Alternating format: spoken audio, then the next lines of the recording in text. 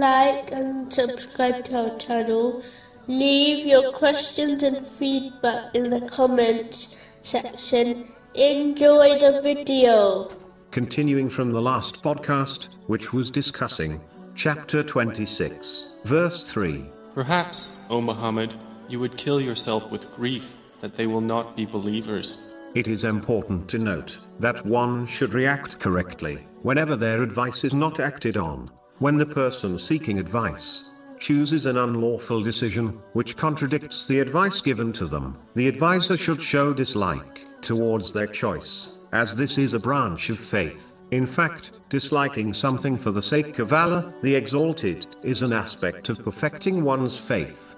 According to a narration found in Sunan Abu Dawood, number 4681, but even then, they must stay within the limits of Islam when showing their dislike. If the choices are between two lawful options, and their advice is not acted on, then they should not become annoyed at the one seeking advice, as they chose a lawful choice. They should instead respect their decision, and not harbor or outwardly show any signs of annoyance, such as telling them they told them so. If their decision does not work out correctly, people are not angels. They will make mistakes, so it is best to kind to others, even if they reject their advice. One should instead hope for reward by fulfilling their duty from Allah, the Exalted, and giving good and sincere advice to another. Moving on to chapter 26, verse 4.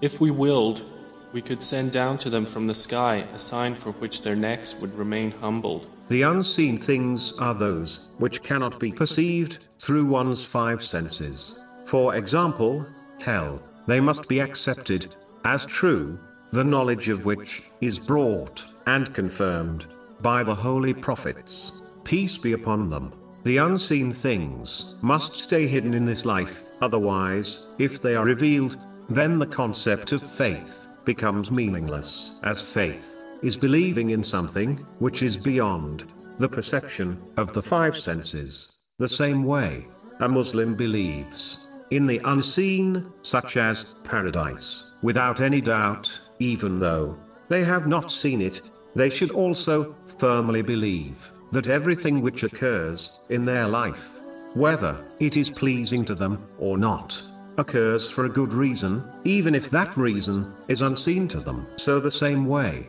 one firmly believes in these unseen things, they should believe in the wise choices of Allah, the Exalted, which are also unseen.